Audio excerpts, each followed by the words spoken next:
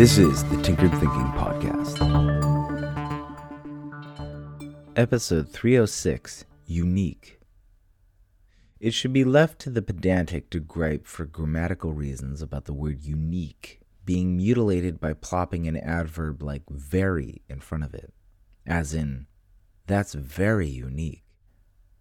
To illustrate why this is a problem from a grammatical standpoint, we can swap out the word unique for something that is unique, and the problem becomes quite clear. For example, imagine someone pointing up at the sky during a clear day and saying, "That's very sun." This feels awkward in the ear and awkward on the tongue for obvious reasons. Any given thing cannot be more or less of the thing it is.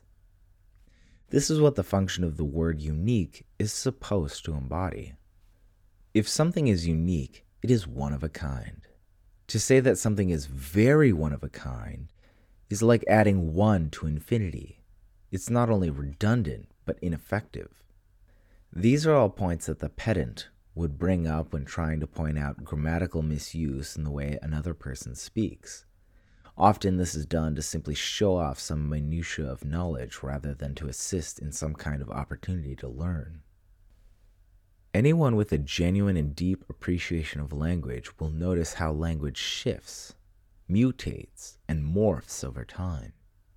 This ability, which ultimately annoys the strict grammarian, is one of the core mechanisms of language that has enabled it to evolve to the form purportedly held sacred by pedantic grammarians. While the careless manipulation of language can certainly lead to dystopian paradoxes of Orwellian stature, the vast metastasis of language has for the most part been for the better when it comes to our ability to get a notion from one mind to another. We might wonder what exactly we're doing when we say something is very unique. Such a mistake doesn't occur when speaking of some things that are actually unique.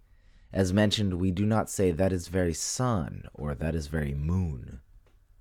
We do, on the other hand, modify some unique things in the same exact way. For example, let's say we have a friend named Alex who is quite funny, and we find ourselves in the company of mutual friends without Alex, and the whole group witnesses something funny that is in line with Alex's humor. It's quite common for someone to make the observation of similarity and say, "That's very Alex." Here we have a unique person who is being modified in a way that seems to somehow be beyond their own nature. But of course, this is not the case. The modifying word very is being used to approach the unique nature of Alex and his humor. To highlight this, we can follow the modifying adverb very into some of its more traditional territory. For example, we can say something is bad, but then if it gets worse, we'll change and say that it's very bad. For whatever reason, there is nothing wrong with this statement, and it may be because we have the word worst, so we can suss out a kind of hazy spectrum from this concept. There's bad to worse, which is very bad, and then if things get even worse, it might actually be the worst. As much as we don't like the in-between gray spaces between categories and even identities, we need a spectrum of gray space in order to communicate nuance. The rise of the tendency to qualify the word unique may be due to a need for a spectrum that approaches uniqueness, as opposed to the nonsensical hyperbolic implication of something being more unique than unique. And what would be the point of such a spectral tool? Well, to be perfectly pedantic about the word unique would require admitting that absolutely everything is unique. Even an identical set of mass-produced fidget spinners is a composite of unique items, for the simple reason that no two things can occupy the same exact space. Two fidget spinners sitting side by side have unique orientations relative to the rest of the universe, and merely one differentiating factor qualifies for uniqueness. What we end up with by investigating the traditional definition of the word is a rather useless concept. It's akin to the failure of the self-esteem movement and saying everyone is special, which simply becomes another way of saying no one is special. While language certainly has forays into totally grotesque and unuseful areas, these branches collapse with enough time, just as we see in the evolution of species. For example, we don't see peacocks with tail feathers that are 35 feet long, even though this would certainly be possible. And there have certainly been slight mutations that have resulted in peacocks with feathers that are unusually long, even by peacock standards.